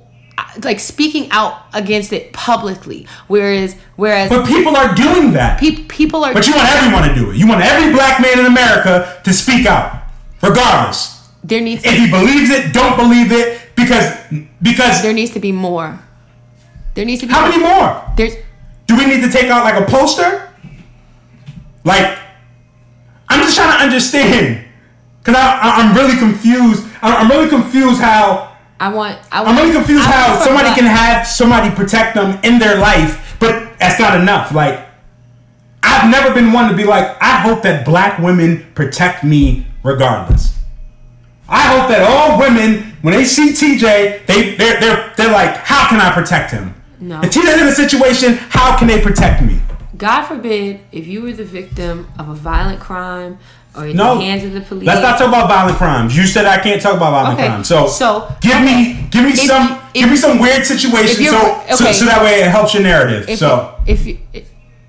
If you are racially profiled, okay, right, or if a black man, because I've been racially profiled before. You have been, yes. But in my mind, I'm not saying I'm racially profiled by a black woman cop. And in my mind, I'm not saying, well, she's a black woman, so she's gonna protect me. No, because there's no. I've never in my life looked at other women to protect me. I've never looked at any maybe I'm the fucked up person. In my mind, you're speaking. You're speaking a lot. Can of I finish? What you absolutely can. Go ahead. I've never in my mind thought, I hope that this black woman over there, that white woman over there, that black man over there, that Hispanic man over there, I've never thought in my life that something happened to me, that these other people are going to step in and protect me. Because in my mind, they don't know me, so they're not going to protect me. But you expect everybody to just be like humans. Like, you expect humans just to protect people, even if they don't know them, correct? I expect for people to speak out against injustices, whatever they might look like. And I expect people to believe other people. If there's a consistent trend of a group of people saying this is our experience, maybe they've happened at varying degrees, maybe they've happened once in a lifetime, or constantly in a lifetime. But if I'm saying that this is our collective experience, right? And collective means that it's not everybody. Collective means that it's not going to happen all the time or at the same frequency. It's going to be a cookie cutter approach. But the expectation is that if somebody has an injustice enacted upon them, that others who know what justice and injustice looks like, that people will speak out against it. And what Black women often do, more often than not, as a collective, not everybody, because you can't say 100% of any population, they are going to speak out against it. They're going to call it for what it is and say this is wrong. But Black women, when we talk about our experiences, when we say this is what happened, and the reason why Black men get highlighted the most in this is because we aren't expecting this from anyone else, because we know we're not going to get this, because we know that as Black people in general, we are looked at as the bottom of the barrel, as the dregs of society by other groups, as a population. Ooh. How? We're not profiled. We don't have so many injustices enacted upon us as Black people as a whole. So, listen to me. Follow me for a second. I'm trying to. Okay. I don't understand. Because I feel like Black men are targeted. You are. And then... Like, maybe sexually y'all may be targeted. I'll give you that. But if a Black man is getting pulled over by a cop versus a Black woman, I feel like it's more likely that Black man is going to get more than that Black woman. And that's just my personal opinion. And my counterpoint to you is this, is that as a Black woman, if I were to get pulled over, I'm thinking about whether or not I'm going to get killed, or am I going to get raped, or both, or sexually assaulted. Am I going to be physically assaulted, sexually assaulted, or both? So the point I'm trying to make is this, is that we live in a world where Black people are often viewed as inherent threats, as the laziest of the society, the dregs of the society, all of the above, right? And people do have thoughts about Black men and make assumptions and assertions about y'all that are totally untrue and that are just broad, sweeping statements, and that's not fair. And people have lost their lives. Thousands and thousands of people over the course of our history have lost their lives because of these assumptions about Black men. But when it comes to speaking out against those injustices against Black men, Black women are often at the front line of that fight and of that speaking out. But when the shoe is on the other foot and Black women are the victims and Black women are the ones being profiled, or Black women are the ones being assaulted or killed or anything else like that, there is... But is that your narrative? That is my narrative and many other Black women's narrative. So there's been times in your life that Black men did not protect you? Has there been a time in my life where I felt like I was not protected and Black men were around? Yes. Okay. Not you. No, but it doesn't matter about me. But in my take me out of it. In my experiences, yes, and even if it wasn't, and even my experiences were super few and far between. But that doesn't mean that my friends, acquaintances, people I follow, other people, like everybody can't be making this shit up. I'm not saying the same way how we try to tell white people or people that aren't Black about our experiences as Black people, about why we don't trust the police or why we get passed over for jobs and why stuff like that, and people be like, you say we, are you talking about Black people or just Black women? I'm talking about Black people. Okay. When we decry the racism and injustices that we experience as Black people as a whole, and there are people out there who aren't Black who try to say, no, that can't be the case, or no, that's not my experience with the Black people. I know. It's the same kind of mentality, but now it's just it's in-house, and that's where the issue becomes. And that's why when we're talking about the same people, you have more people speaking out and more. And I'm gonna wrap this sucker up around Megan Thee Stallion and Tory Lanez, right? And even if we're looking at the celebrity sphere, so I know but I hate that also because social media is stupid. So if you're listening to social media and that's what you're going by, you're a fucking idiot. Anybody who's looking at social media and they're like, oh my God, this is what they're doing, and those people are idiots. The people who are talking against her are idiots. And honestly, we really, as people, have to understand that there's real life and there's social media. And social media is not fucking real life. But there's so many people who utilize social media as real life. They get their news from social media. They get their fashion sense from social media. They get they get the way that they talk from social media. They get their everything from social media. Social media is not fucking real. Okay, but, and I understand that, but my thing is, if women, so like, if your people are sharing if black women are sharing their experiences on social media in order to give it visibility, is that also to not be believed? I'm not saying that, Danielle. I'm not saying that at all. So, but what I am saying is that we should just ignore those people who are saying. I'm not. My thing is that people will go crazy trying to justify the people who's trying to make jokes on social media, the people who's trying to make fun of it, and everything else. You're gonna go crazy. And my thing is that we gotta start living in what our reality is. So in your reality, are you protected? If you don't feel protected, then that's fair. But don't talk about other people's experiences if it doesn't merit your experience.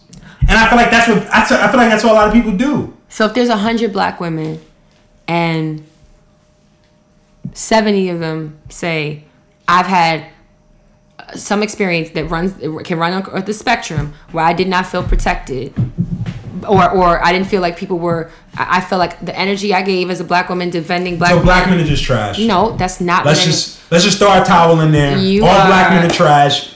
Black men, you got to do better. You're being some do, yes. And no, all of us do. But because even the ones who are doing it, it's not enough.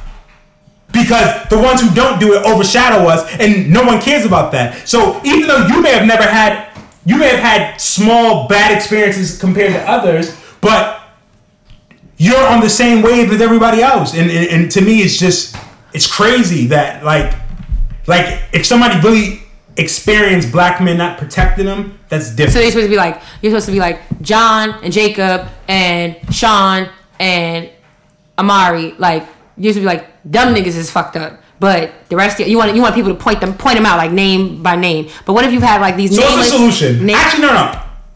That's what I have. What is the solution? Because everyone is saying it. What is the solution? So what does every black man in America have to do? Do we gotta get a badge? Do we gotta start wearing t-shirts? You're very defensive. I am defensive because to me it's like... feel attacked? I do feel attacked. And that's because I know that why we can't have the conversation. No, we can't have the conversation, but we also gotta have the conversation and be open about it. Because I know that when me and my friends talk, if my friends were catcalling somebody, I would tell my friends. But I'm talking about for TJ. But I can't do it for everybody. And my thing is, I do feel like there are women out there who has had negative experiences, and I'm sorry for them. But I also feel like there's women out there who have had positive experiences, and instead of them highlighting that or talking about that, they want to jump on a bandwagon of saying that they had bad experiences. Okay. You can make your faces, Danielle, and like you always say, two things can be true. So even if there are women who have had nothing but positive experiences, that doesn't negate the fact that the women who've had the negative experiences also deserve to have their voices and stories heard. And also too, I think like, and for it to be also like brought to the forefront in order for it to change. So as far as your question about what can be done, the first thing is that as difficult as it might be, we're not expecting everybody to save everybody, but the thing about it is that it's about having the conversation and being able to receive what is being said, and also to be able to say like, okay, ask the questions like, okay, what is it that you need from us? What is it that you need to see more of? And so maybe it is more like public decrying of certain behaviors or of certain actions. Maybe it is in the case with Megan Thee Stallion and Tory Lanez when you come into the celebrity sphere, where there should have been way more black men and especially black male celebrities that have been out here saying that this is fucked up. And I believe Megan, or I support Megan, or anything else. And you've had some, and there were a lot of men out there who said that, and there's other knuckleheads who's saying different. But again, we focus on the negative because we don't focus on the positive. Nobody cares about the positive. Do you think that there's the more positive doesn't fucking sell? But the negative sells. Do you think that there's more do you think that if you had to put a percentage to it, it would be more positive than negative? I don't know, to be honest with you. Okay. There may be more negative. If I'm being realistic, possibly. But again, we don't know. I would love to see the numbers of how many people. Like, if we could do a survey to ask women, do you feel like black men protect you in your life? I'm about to put one right on. Well, I mean, I could put it on our IG and then see what the I mean, we could. Listen, I'm not saying there's trash men, there's trash women, there's trash people in the world. But let's talk about what's happening in your world. Let's not talk about what you've seen, what you've read. Let's talk about what's happening in your. The world wasn't. But if that's the case, then why are we? But then if that's the case, we wouldn't be saying Black Lives Matter because we don't know. Like I said, we don't know Ahmaud Arbery. We don't know George Floyd. We don't know Mike Brown. We don't know Trayvon Martin. We don't know. But we've had those experiences. But those experiences doesn't change. But to your. Have you ever been pulled over in front of your house by police because you fit the fucking description? You haven't. I have. In front of my house. Yeah, and I've also been followed in a store for being black. I've also. Okay, you're right. I've also been called a fucking bitch and had a bottle thrown at my feet when I was 13 years old because I didn't answer somebody's cat calls. Okay, that's And it was nothing but fucking people around. What does that have to do with Black Lives Matter? That has nothing to do with Black Lives Matter. It has to do with not feeling protected. Okay. It has to do with not feeling safe. And I was walking down my block in my hood. Okay. Hollis Avenue. Okay. And so what I'm trying to say is... And there was no OGs out there that you knew? There was no one you knew? Did you tell Shayla? No. Did you say, Shayla, that boys over there did that? She was already in Baltimore. So what could I have done? Okay. All right. Well, then I don't know what to tell you. But there were people out there. There were men. There were people out there in general. But was there any men out there that you knew physically? No. So they minded their business. Okay. Because it had nothing to do with them. I would have thought about a 13-year-old girl got off the bus to go home from school, and because I didn't even know he was talking to me, he's like, "Hey yo, miss, miss, can I talk to you?" I'm walking. He can't possibly be talking to me. I'm on Hollis Avenue, Francis Lewis Boulevard. There's mad fucking people out. But then when I answer him, I'm a fucking bitch, and he throws a bottle, and it breaks near my feet. And I'm sorry that you had to go through that, Danny. And a lot of people, whoever might have not been paying attention before, definitely saw that happen. And so my thing is that but I'm not negating your experience. The thing about it is that I'm not negating your experience. My thing is that your experience was your experience, and just because I didn't experience exactly what you went through doesn't mean that it wasn't wrong, and that it's not to be believed, and it's not to be spoken out against. Period. That's what I'm trying to get at. Listen, two things can be true, and we can agree to disagree. At the end of the day, I'm not saying that black women aren't protected. I'm not saying that they don't deserve to be protected. But what I am saying is that there's different instances. The Tory Lanez thing, he shot her. She said that he shot her. And I say allegedly because, again, we live in a world where it's all about the fucking system. Trayvon Martin was murdered. George Zimmerman was let go based off of the charges that they were trying to charge him. We know that he murdered him, but we live in a system where you got to follow the court. Now, if we could go like back in the olden days, well, the olden white days, then we could have went inside George Zimmerman's house, took him out, and hung him. But we can't do that. So again, I speak on based off of what we have. And at the end of the day, I'm not taking nothing away. Megan is a victim 100%. Tory Lanez was trash, and anyone making jokes of it is trash. But I was young once, and I may have been one of those people who would have been like laughing and joking, whatever. But you grow up, and again, it's a product of the environment. So do we need to reteach men how to be men? 100%. Again, that's why the new cool is to normalize being married, being a father, having feelings. Like, that's the new cool. So again, that's why I do try to, again, change the perception of what it is. And then what I would offer to you is to then also include in your new cool is believe in black women when they tell you that what their experiences are. But I know even the ones you don't know personally. You're talking to me, and I'm talking about men in general. I'm talking to all of them. I believe in everyone has their story. I'm talking. And I'm not saying that the story is not true. And you are you. And what I also offer to you is to, as hard as it is to, and because we all are susceptible to it, especially when we feel like the things that are very fundamental to who we are being attacked, and you being a black man, you feel attacked. But what I'm saying though too is also take yourself out of it and understand that you may not be the person who this is directed towards, but that just because you are also a black man doesn't mean that, and you don't do those things doesn't mean that other black men don't. And as a black woman, it's frustrating to have to have these arguments with the men that are closest to me, because it's like it can't be true, or it must, or we're looking at it the wrong way because you're protected or you're safe, or the black men the black men I know, but there's black men out there who and let me say this, let me preface myself with this, is that this is applicable to any demographic, but when we're talking about within our community, the energy is not reciprocated to the same degree that it's given. And that's what it comes down to, and that's what is frustrating, and that's why it's so disheartening and alarming sometimes that we're not given the same energy, we're not supported as much, it's not as vocal as it is when the shoe is on the other foot. So with that, I'm gonna yield, and I can stop right there at this point because I still stand with what I said.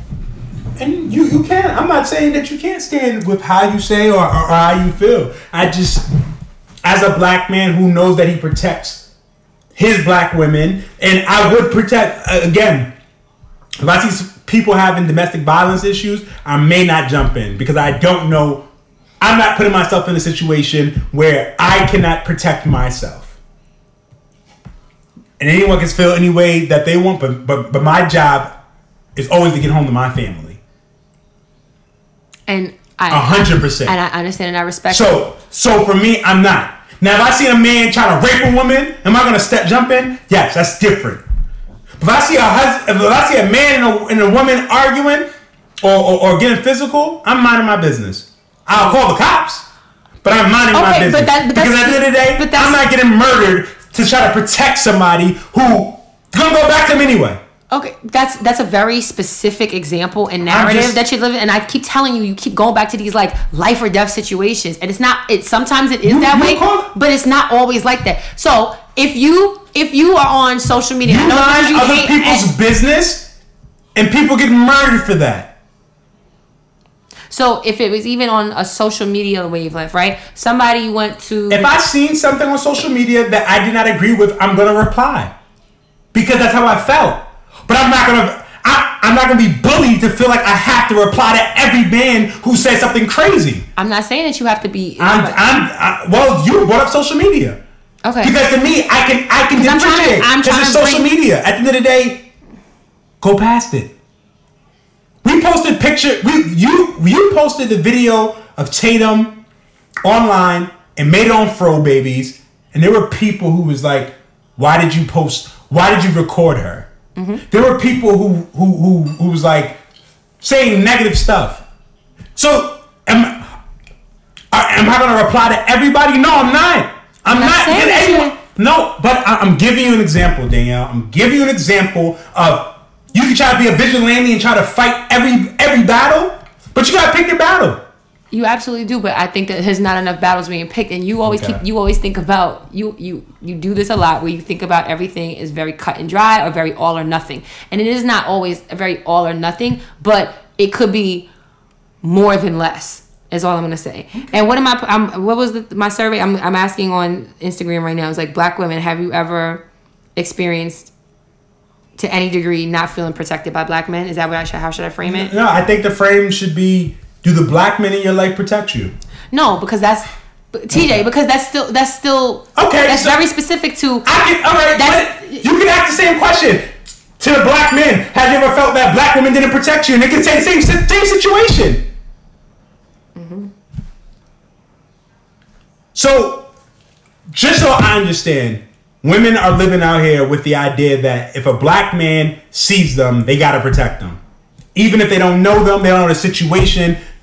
It's a black man's job to protect all black women, regardless of the situation. Am I understanding that? I think that you would find that black women exist in a society with the knowledge and understanding that if they were to be disrespected, harmed, violated, looked over, forgot about, whatever, that they would not really, they would enter that experience with little expectation that they would be, somebody would stand up for them or with them. Like they would be the ones responsible for standing up for themselves more than them being stood up for by another group of people, another population, black men, white women, whatever. The reason why sometimes it stings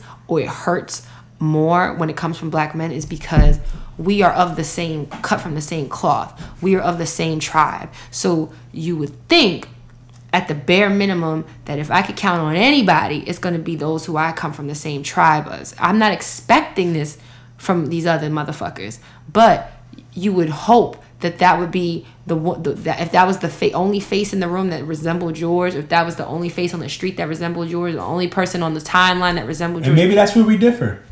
That you would hope, but I don't think that. I think that. I don't hope that because there's a black person in the room, or there's a black woman, a black man, a black woman in the room, that they're gonna cape for me because we're black.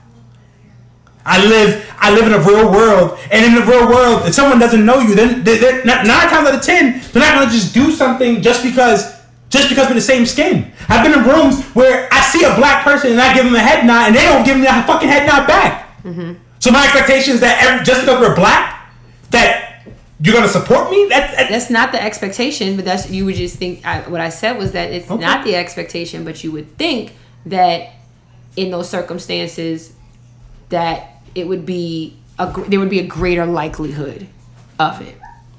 We are not. We can't ever put superlatives on anything. This can't be an all or nothing or anything like that. But ultimately, that's.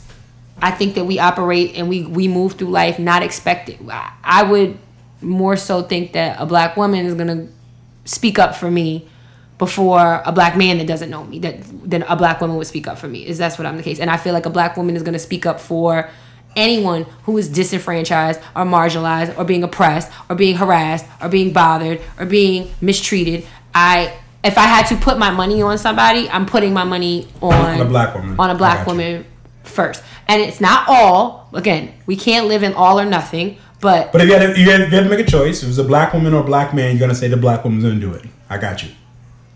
And I don't think that I've ever had a realization of it. Again, I don't ever remember that there was a black woman who was like, "No, TJ, you're good." I've had black teachers who was like, "TJ, you're a bad kid." I have teachers who weren't black who was like, "TJ, you're gonna be fucking special." And I've said this several times throughout this recording that like it's not an all or nothing. There's not going to be there's not a cookie cutter approach to this, but it doesn't take away from the experiences of a large population. I'm not saying that they haven't had it. I'm not taking that away from them. I just don't. I don't know. Well, this was a hell of a quarrel. It was a great quarrel. I still love you, and I'm still going to protect you. And I still love you, sure and I never question that you didn't protect me. I just need you to listen a little bit more, but that's okay. Listen on what? I think you need to hear from people outside of me. That's what it is. Outside of women, I think my mother said it. I've heard other people say it. I'm not saying that it's not true, but I'm also saying like it's a slap in the face to the people in your life when you say black men does not protect me when black men do protect you. I said black men. I said black women. I'd rather you say. I said black women cape for everybody else. I'd rather you say black men do not protect. I'd rather you say black men who don't know me don't protect me. Okay, that's cool. But don't say that black men because you're lumping me in there when I do protect. The women you know. In my life, yes. But my thing is, I shouldn't. I don't.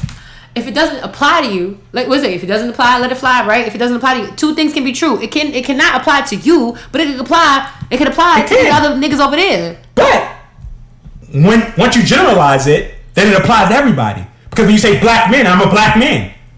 So again. So you want to put some? I want you to preface. That's why you preface. Otherwise, most I can say, or some, or most. So or you can say the black men that I do not know. Because did your father protect you? Absolutely. Did your brother protect you? Mm-hmm. But you're lumping them in there. I'm not. You are. You're saying black men. They're black men. Okay, so preface. Okay, so that's all I'm asking. By that same logic, then a black woman that doesn't know you, then it does apply to you because you don't know her. So therefore, you're not a man that she knows. So she could say you don't.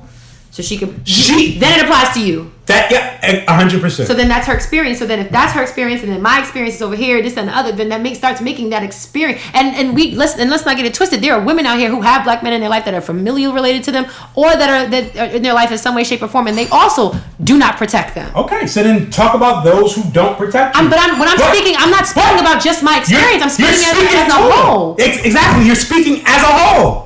Your words were black men do not protect. That was your words.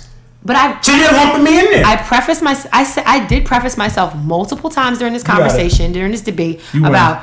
I'm saying as a collective, which means it doesn't apply to every single black man, just like it doesn't apply to every single black woman. I've said that multiple times. We can run the tape. You got it, Danny. Black men don't protect black women. Got it. Black men do better. And this has been yet another episode of Lovers Quarrel. I think you got all the quarreling and all the loving that you needed. As always, you know that you can follow us on Instagram at Lovers Quarrel Show. You can follow us on Twitter at Lovers Quarrel 7 and email us your questions, comments, thoughts, concerns, headaches, and heartaches at loversquarrelshow@gmail.com. Folks, make sure you like, share, follow, tag, subscribe, all the things that you can do on these social media platforms to support us, and we appreciate you all. As always, I am your girl, Danny. And I'm your guy, TJ. And you know that we fuss. We fight. But we love. Bye. Later, y'all. Say bye-bye. Bye-bye.